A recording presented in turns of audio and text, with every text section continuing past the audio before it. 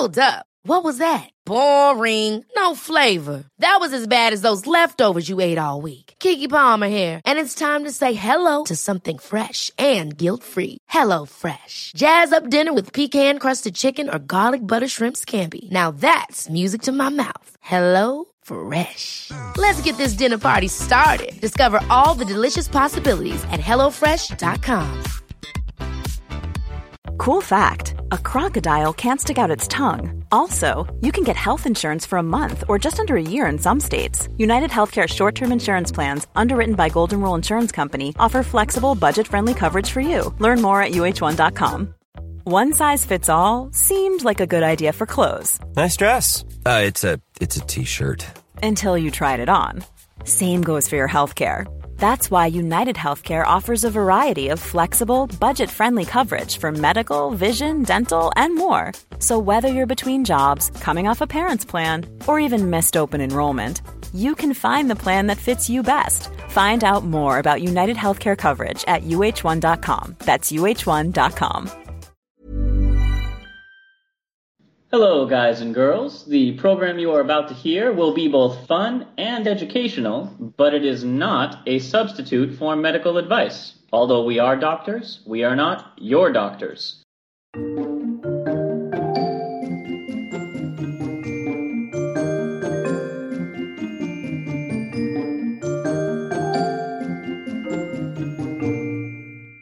Hello, and welcome to Travel Medicine. As always, I'm your friendly neighborhood internal medicine doc, Dr. J. Hi, I'm your ever-prepared, ready for anything ER doc, Dr. Ward. And this week, we're going to do something exciting and new. Come aboard. We're expecting you. I bet no one in our listening audience still remembers that show. Wait, is that Gilligan's Island? No, that was a 3-hour tour. I was talking about The Love Boat. Oh, really? The Love Boat. Well, they're both before our times. Both TV shows. One by slightly a few more years. All right. That was a very tactful way of saying that I'm getting old. So this week, we've covered planes, we've covered trains, we've covered automobiles. Now it's time to take to the high seas. And previously, we spoke about pirate medicine, but I figured it'd be nice to kind of do a little bit more of a deep dive into actual cruise medicine. And so, Ward, you had a chance to recently speak to a cruise ship doctor, right? I had the pleasure of speaking with Dr. Joel Chu. He is a board-certified emergency medicine physician. He started doing cruise medicine from as soon as he graduated residency. He's been doing it for almost 20 years. What made him decide to go straight from residency into cruising? Was residency that hard? Did he just need a break?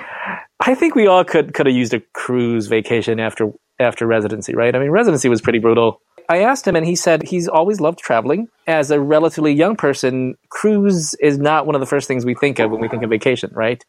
But he thought, hey, why not combine work and vacation together? So he combined his love of medicine and his love of traveling, and as a result, he said he's been to just about every continent. So periodically, we will be hearing a few sound clips from your interview with Dr. Chu about his experiences in cruise medicine. But I have to nerd out just a little bit. So I figured as we were talking about the history of cruise and medicine, when did people actually start going on pleasure cruises? Like, at what point did we go from the British East India Company to Gilligan's Island?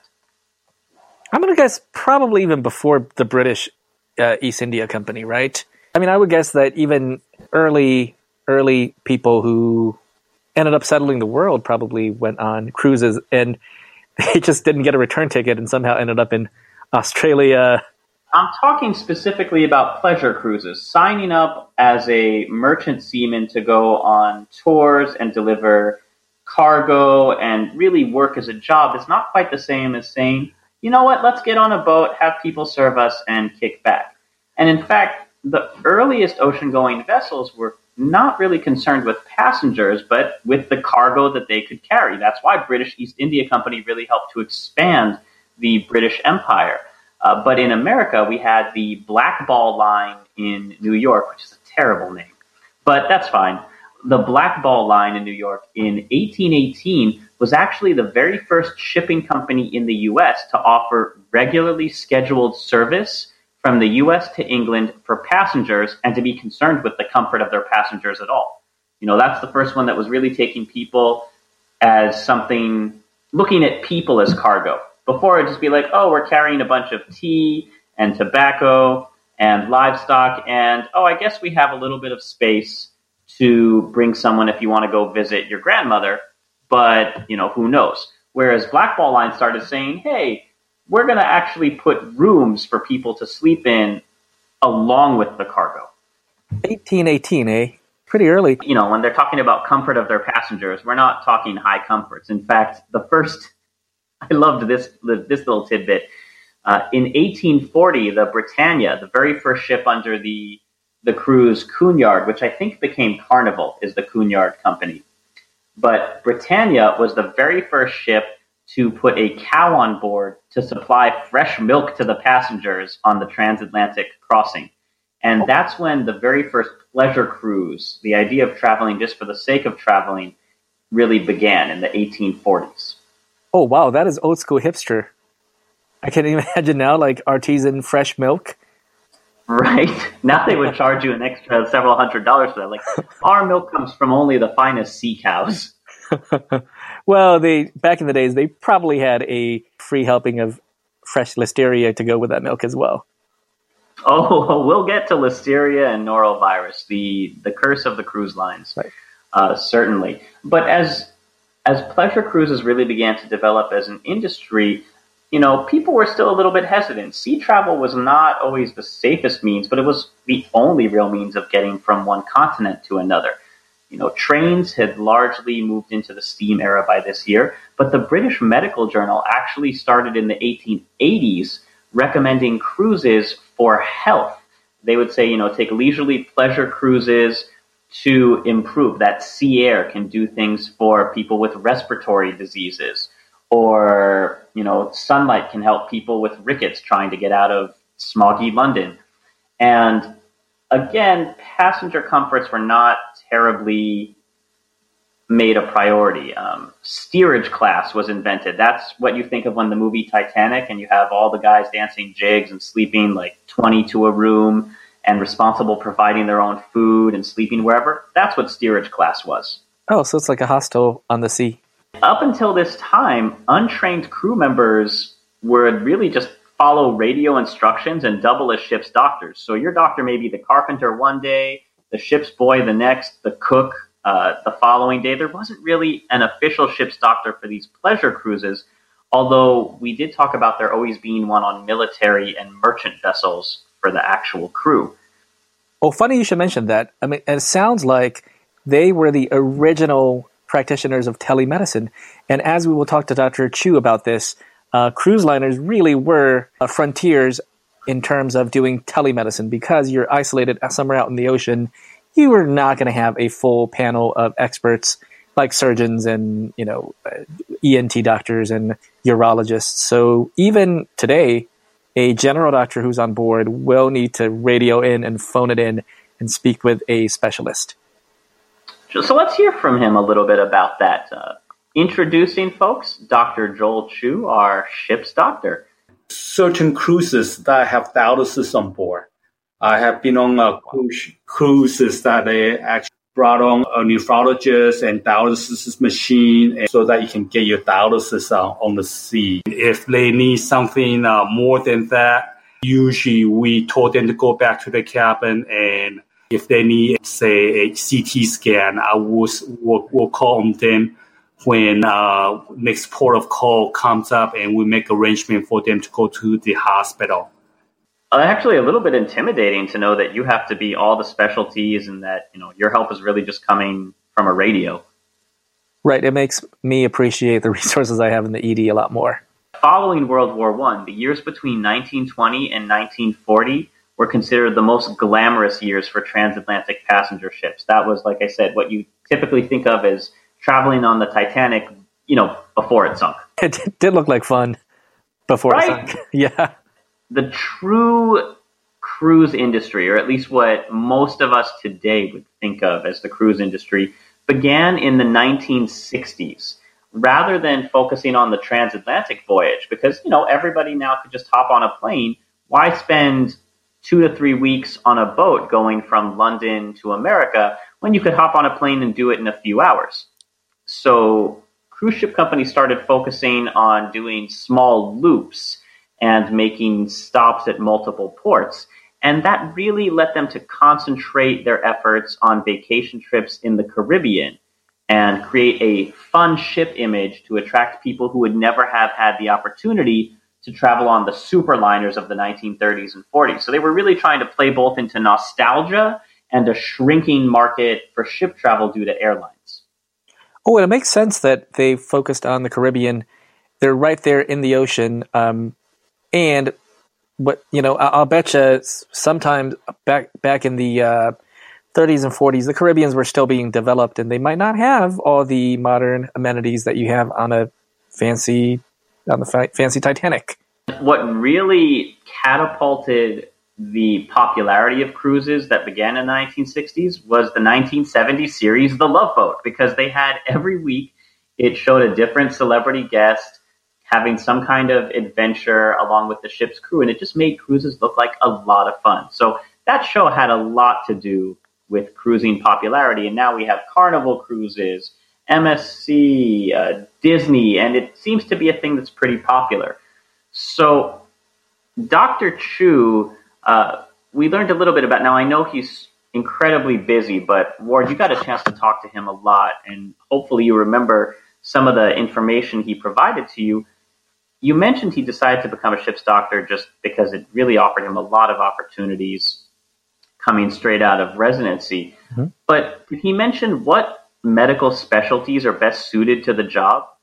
We talked about what kind of, because he has to sign out to another doctor when his turn is over on the boat, right? So it's kind of like they have to have a continuous medical personnel on boat at all times. So they relieve each other off each other's duties. And he said maybe about half of them are emergency medicine physicians. And there are some internal medicine doctors and family practitioners. There's almost no, he's never signed out to a surgeon or an OBGYN, because you need to treat everyone. Essentially, when you're on the boat, you are responsible for critically ill patients, as well as your general run-of-the-mill cough, colds, lacerations, fracture reductions. You're the entire ship's primary care doctor. You also have to refill their blood pressure medicine. If someone's kids are having pediatric issues, you have to be able to take care of all these issues. And really, family practice and emergency medicine are the two groups that are probably most comfortable with seeing everyone. Yeah, I'd have to say, as an internal medicine specialist, my strength is really in diagnosis. I could be like, yes, this is definitely what you have. But when I have to reduce a fracture, I'm like, yep, it's a fracture. Unlike when you're at a hospital, Dr. Chu goes into excessive detail about what equipments they have and what supplies they have. Now, an internist, expert diagnostician like yourself, may order advanced imaging tests, a lot of fancy tests, in other words, right? They don't have the capabilities of really having an ICU and intensively monitoring someone nonstop for days, unlike in an ICU. So let's hear from Dr. Chu about what supplies are often in the medical cabinet on a standard cruise ship. Do you have a full pharmacy on board, or is it a limited pharmacy? We do not have a lot of medication. They do not keep a lot of medication. So we can most likely find some equivalent medication, beta blocker, and so forth of your hypertension. But we probably can give you only like 3 or 4 days. Then you end up having to buy foreign brand medication when you get on shore. Dr. Chu, tell me about what is the infirmary and the office clinic? What do they look like on board a cruise ship? Basically, look like a doctor's office. There's a waiting room, and that sits about 5 or 6 patients. there's a desk right in the waiting room where the nurses sit and where you check in. Then my office consists of a desk and a chair for you. And there's a curtain drawn in between the desk and the examining table.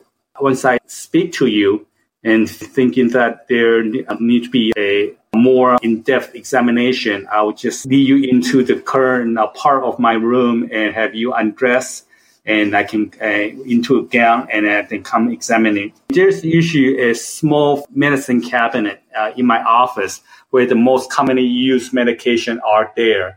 And I can, when I have prescribed you, say, the common antibiotic, Tylenol, Motrin, ENT medication without going to the full pharmacy. And then there are a ICU room where there is a patient's gurney, and there are resuscitation drugs there, and there is a defibrillator, a cardiac monitor, and a small ventilator, just in case I need to give respiratory support. And then there are usually about 3 inpatient rooms. That's mostly used for cruise isolation. And there is an X-ray department where there's an X-ray machine that they can take plain film X-ray. Got it. And so you, in terms of capabilities, do you have oxygen, EKG, IV medications, IV fluids? Yes, we do. Cardiac monitors. Oh, you have all that. Yes. So it sounds like there's a lot of the same things you would see in at least a basic ER, wheelchairs, a stretcher, a backboard for spine immobilization, capabilities to run some very basic lab tests, of course, an EKG. Well, they even have an ICU room. Now, their ICU room is not going to be. It's not going to be the same standard of care as your ICU at your local hospital.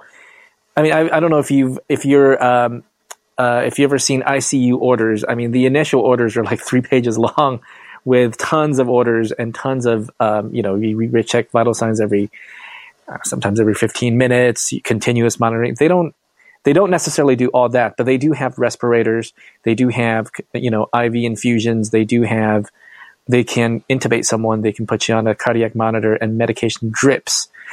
But the idea is to stabilize someone and transport that person into a onshore intensive care unit.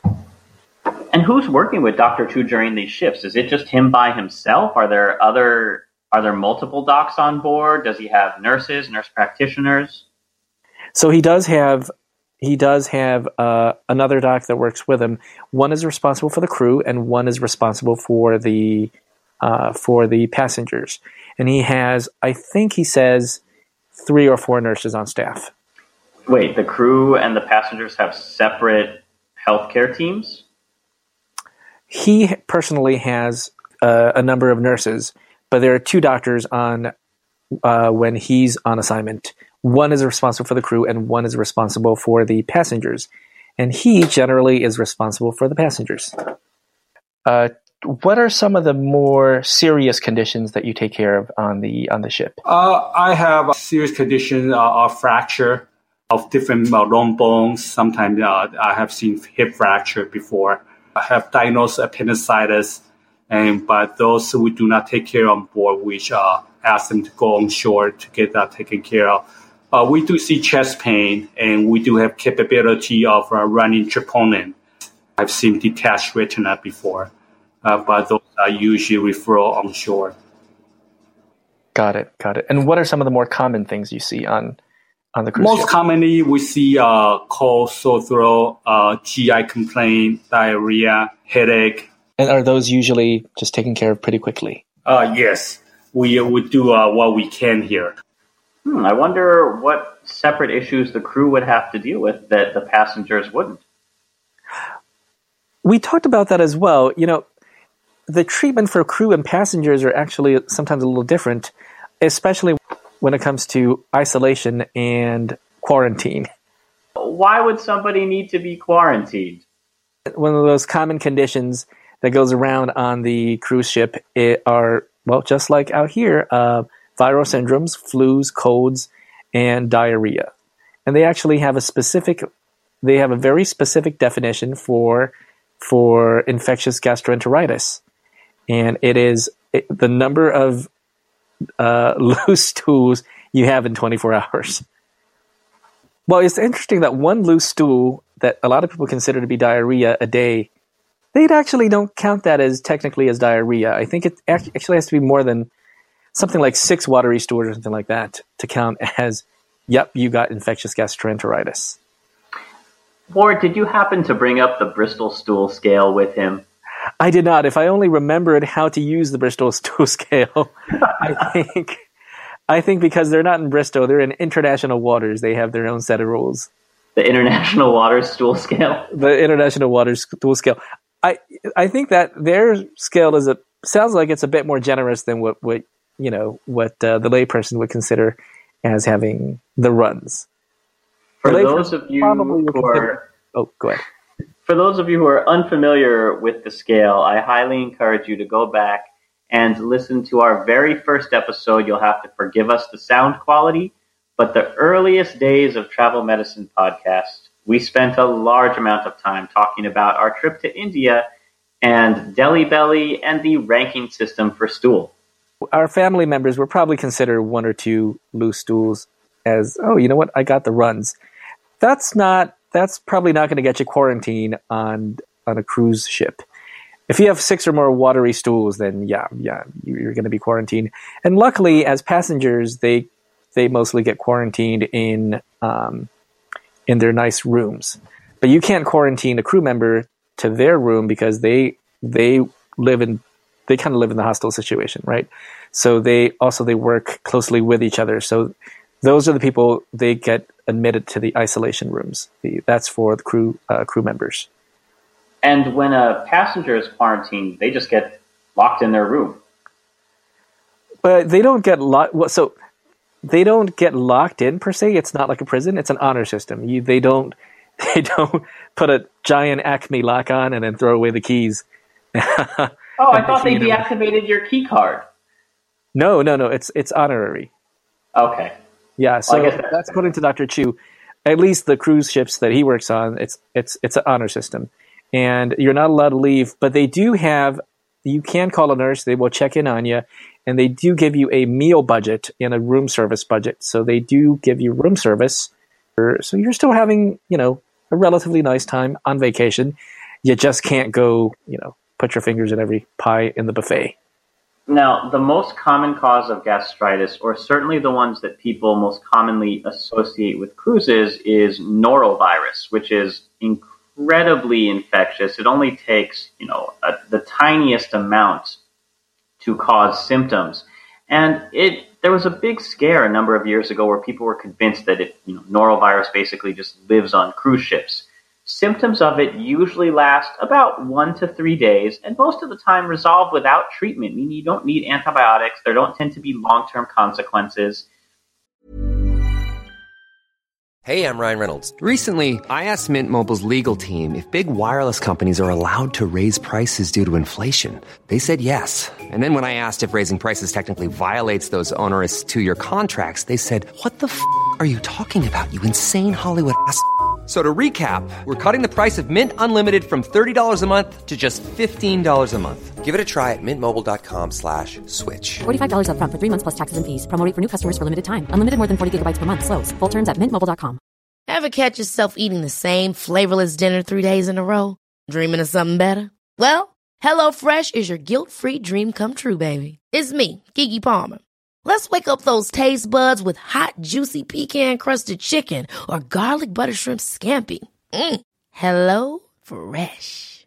Stop dreaming of all the delicious possibilities and dig in at HelloFresh.com. Let's get this dinner party started.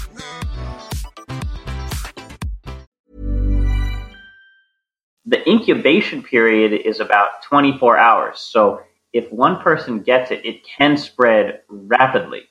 I was going to say, that's the tricky part about norovirus, that there is an incubation time. So even you can be infectious before your quarantine starts and before you even start to show symptoms. I know the biggest scare, and certainly going into the research for this episode, I thought that norovirus was just running rampant. Like you go on a cruise ship and you're almost as certain to get some kind of GI distress as if you end up in India for longer than, I don't know, a layover. But a recent CDC report showed that between the years of 2008 to 2015, only about 0.25%, not of 25, but 0.25% of the 73 million cruise passengers and 0.15%, or 0.1% almost, of the 28 million crew members reported real symptoms of the illness requiring them to remain bedbound for any length of time. And that means the actual likelihood of contracting gastroenteritis from any cause on an average 7-day cruise is less than 1%. So as long as you're practicing universal precautions, meaning washing your hands, paying careful attention to those sneeze guards at the buffet, you're really not likely to get infected on the ship.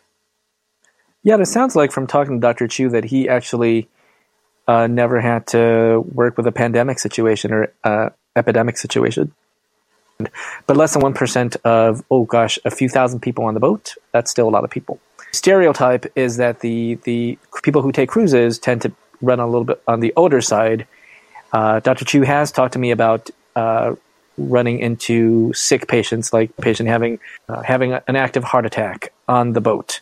That has its unique challenges since, as you know, we healthcare workers like to work in teams. The emergency physician sees a patient and immediately calls the internist, the cardiologist, the ICU doctor, the interventional cardiologist. Sometimes the radiologist weighs in. Well, you only have 2 docs on the ship, and you're both essentially primary care or general practice doctors. So taking care of a sick patient all by yourself can be a little daunting. Also, we on shore, we work in shifts, right? You and I were like, okay, my shift is over after 8 hours.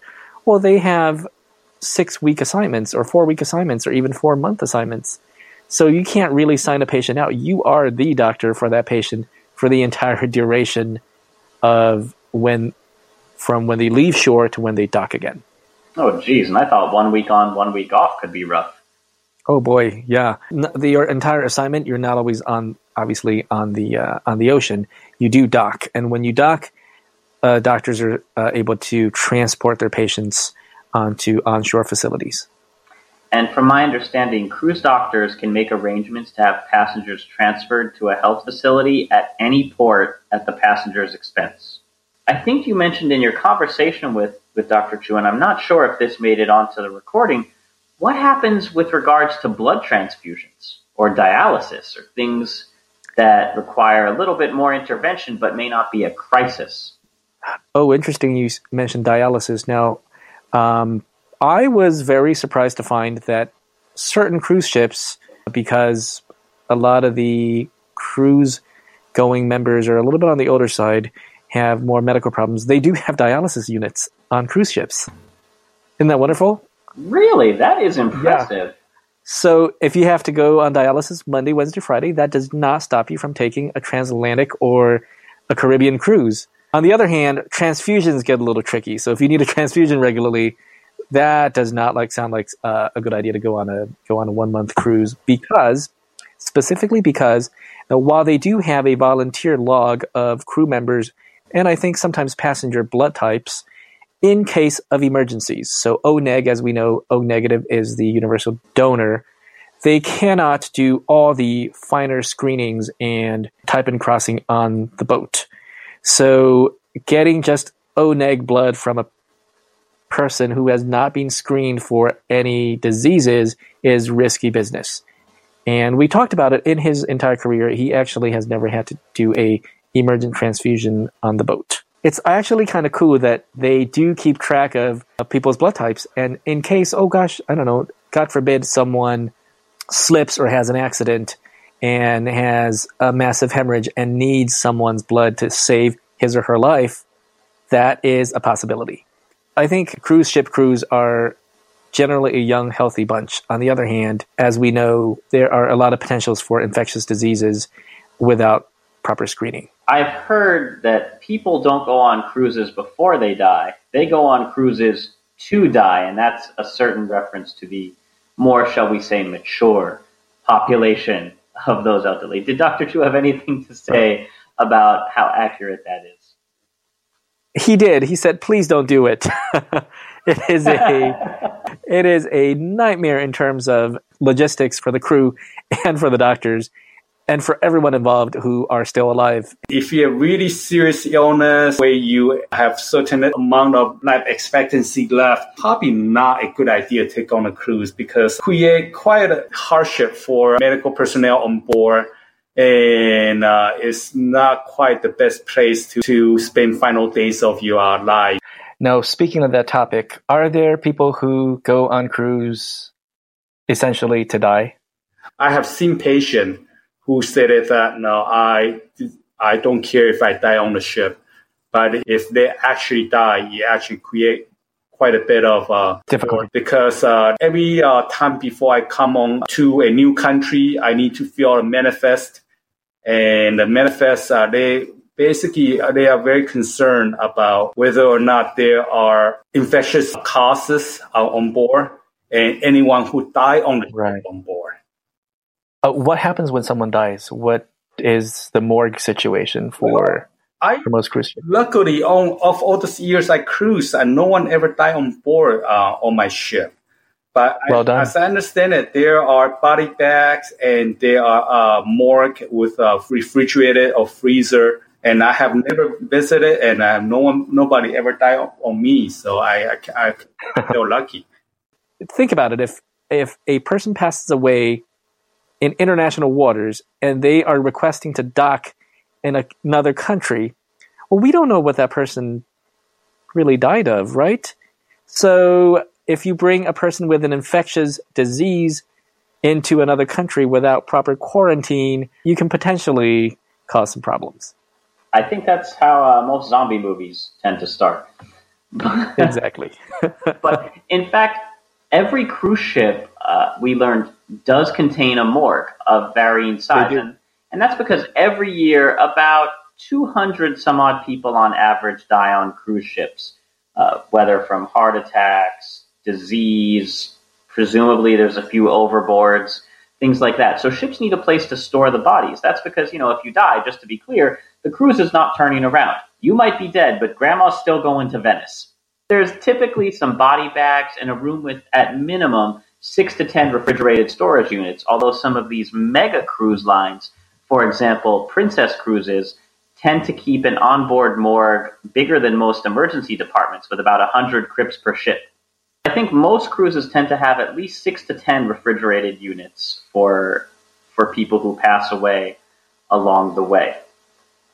Now, we can circle back to what happens when people are abandoned by their cruise ships for illness or death, but I want to know, what is Dr. Chu, what is his rank on the ship? Is he like, a passenger? Is he a crew member? Is he like Captain Crunch where he has a rank but it's not a real one? What's his position? Does he get to captain the ship ever? Well, I don't know if he gets to captain the ship ever, but a ranking officer on the boat, not just a couple of sea barnacles like you and I when we are on. I think that's our technical ranking.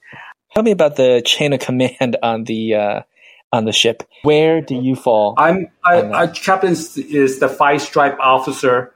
The 4-stripe officer are the chief officer or the first mate and the hotel manager. Those are 4-stripe officer. I'm a 3-stripe officer, and I'm in command of the medical department. It's good to know that they actually still use the stripe system. 5 stripes is a captain, and a chief medical officer is 3 stripes. Wow, 3 stripes. That means nothing to me. I'm going to assume it's high. Is this like a 1 to 5 star system? Like where? It's a 1 to 5 star system, yeah. So how important is a 3 stripe? Like what's the jump between 3 stripe and 4 stripe, or 3 stripe and 5 stripe? I don't know if he actually gets to send anyone to their rooms. Well, no, I guess he does. He has the power to say, hey, you know what? You're under quarantine, buddy. Go to your room. And I'm sure it comes with other privileges. but they're not actually a military organization. So the ranking's not actually like a military officer. On the other hand, it does give you status. Oh, I guess I was kind of hoping it was a little bit like Starfleet. I don't think emergency medicine residency prepared us to pilot a ship. Although given the chance, I would gladly sit in the bridge and say, "This is Lieutenant Sulu reporting for duty." Make it Where so. are we going now? Mars? Oh no, just Florida? Okay, fine. There were a couple times, as you may be aware, I lived and worked in Hawaii for a time. And Hawaii in and of itself is a popular cruise destination, and I was on the land-bound side of that. And one of the fairly regular patients to Hawaii would be people from cruises who got sick, were then sent to shore by a physician such as Dr. Chu, and then the ship left. Quite literally, their ship had sailed while they were still admitted to the hospital. Yikes. So what does Dr. Chu do at that point? Does he just say, well, here's the pills that you brought on board? Do they toss your luggage or suitcase over the side and say best of luck? Because I know what we did from our end, but I'm curious what happens on the cruise side. Hey, I'm glad you mentioned that. Dr. Chu did talk about what to bring to your cruise ship if you have a medical condition and you want to take a cruise. For most people who want to take a cruise ship, I recommend that they make sure to get an extra supply of their medication. It is difficult to get medication refill on board because we're kind of stingy because we only have a limited amount of medication on board. And also, bring your medical record, maybe an EKG. If you have a cardiac issue, a copy of EKG would be immensely helpful. Oh, that's great advice. I'll bring a copy of your EKG because sometimes doctors need to compare a new EKG to a previous EKG to see if there's a change or if this is a chronic abnormality on the EKG. And the other thing is be very helpful to bring your prescription medication on your carry-on cases. I have seen prescription medication on their check-in luggage, and of course the check-in luggage gets lost and gets shipped somewhere, and they're without their prescription medication for a whole week. Once you're on board, it's hard for your check-in luggage to catch up to you once they are delayed. We didn't specifically talk about evacuation procedures, but when there is a patient who needs inpatient care, they absolutely will arrange for transportation so you are off the ship. And I assume they bring all your belongings take their belongings with them. Imagine if you're the one doctor in charge of the entire 3,000, 4,000 passenger ship. You are not going to be able to be responsible for discharge after the hospital. That they probably put that onus on your capable hands, Josh. Because as you know, when you get discharged from a hospital, very often you need a lot of needs, rehab needs, new medications, oxygen needs, new wheelchairs, you might end up with new disabilities after a hospital stay, after a stroke, after a heart attack. A cruise ship is probably not prepared to be your next step. It's not a nursing home. I'm glad you brought that up, Ward, because for some people, cruise ships are in fact nursing homes. And this is a trend that has been becoming more popular in recent years. The average cost to stay on a cruise, according to a few residents who I researched through the New York Times, it costs about $164,000 a year to basically continue cruising nonstop at a higher service level. Not full VIP, but definitely privileged. And that's comparable with a fancy retirement home. But the cruise has better service and programs like dances and entertainment, plus there's a morgue. So I have to say, it's not the worst idea. It does sound attractive now, doesn't it? Would you rather go to Shady Pines or? I don't know. Well, I do have to clarify, though. Josh, what you're talking about is a retirement home, not a skilled nursing facility, not a full rehab facility. Sure. Right? Yeah, that's correct. This is not a rehab. This is long-term care. Now, many cruise ships also host regular Alcoholics Anonymous meetings, which is good considering how much alcohol you're surrounded by. But you might not realize it because they're often announced as Friends of Bill W. are meeting on some place, because Bill W. was the co-founder of Alcoholics Anonymous.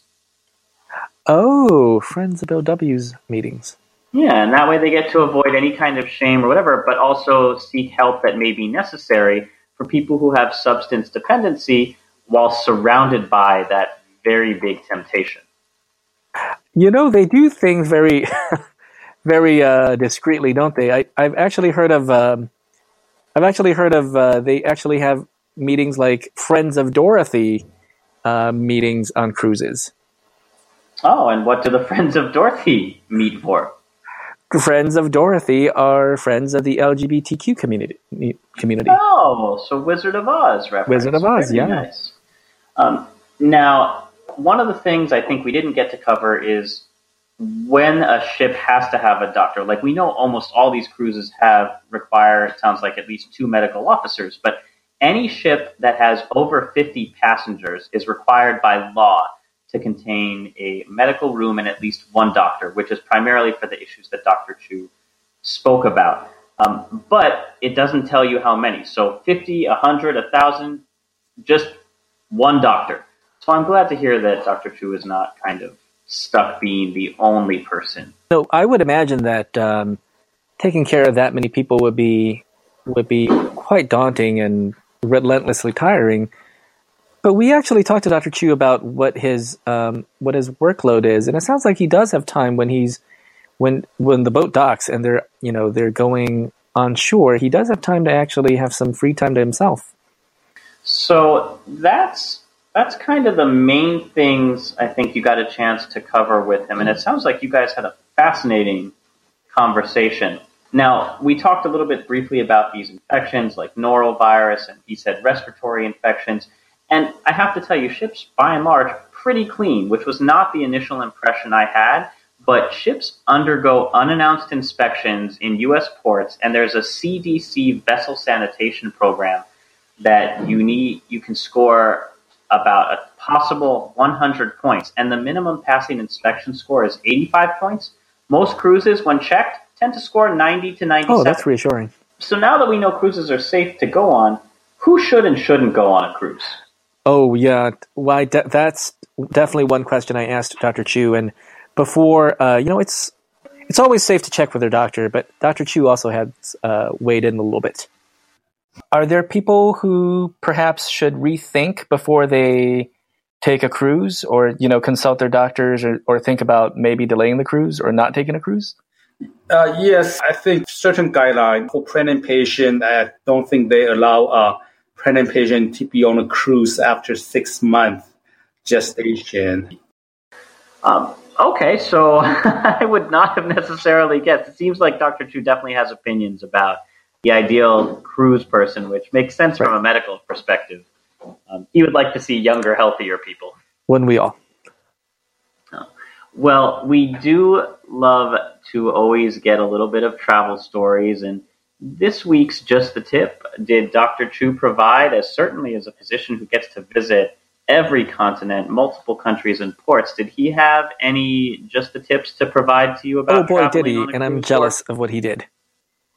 Tell us about a destination that you really enjoyed and that we might want to know. Yeah, I did a trip down South America that we started in Chile, Valparaiso, just a seacoast outside of Santiago, and we just cruised along the coast down the South American coast, and then we reached the tip in Argentina, and then we cruised over to Antarctica. We actually never make landfall in Antarctica, but we stay close to the shore and watch a lot of penguin and have a lot of naturalists come talk to us. Then we turn around and go back to Argentina, Montevideo, and end up in Brazil. That's a very enjoyable trip. You see most of the South American coast, in the southern hemisphere. Did not make landfall in Antarctica. Was it cold out there? Oh yeah, of course.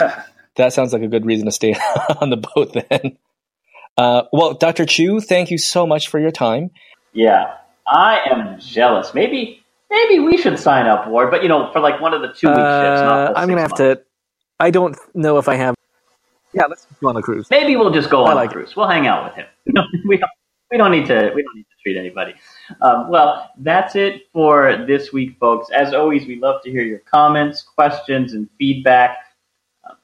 If you'd like to support us spiritually, emotionally, or financially, links to do that are in the show notes, as well as links to all the resources that we used in researching this episode. Special thanks to Dr. Chu. Thank you so much for your time and your expertise in giving us this information.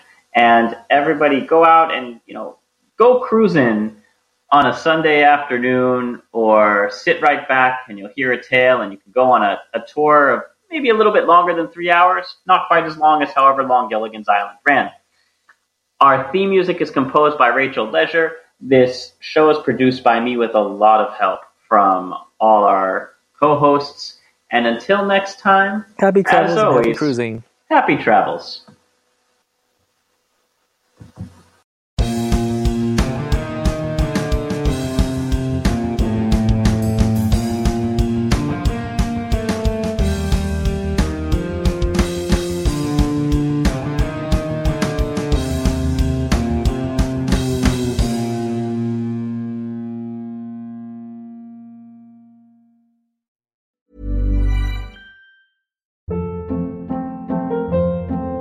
Hold up. What was that? Boring. No flavor. That was as bad as those leftovers you ate all week. Keke Palmer here, and it's time to say hello to something fresh and guilt-free. Hello Fresh. Jazz up dinner with pecan-crusted chicken or garlic butter shrimp scampi. Now that's music to my mouth. Hello Fresh. Let's get this dinner party started. Discover all the delicious possibilities at HelloFresh.com. Planning for your next trip? Elevate your travel style with Quince. Quince has all the jet-setting essentials you'll want for your next getaway, like European linen, premium luggage options, buttery soft Italian leather bags, and so much more. And is all priced at 50 to 80% less than similar brands. Plus, Quince only works with factories that use safe and ethical manufacturing practices.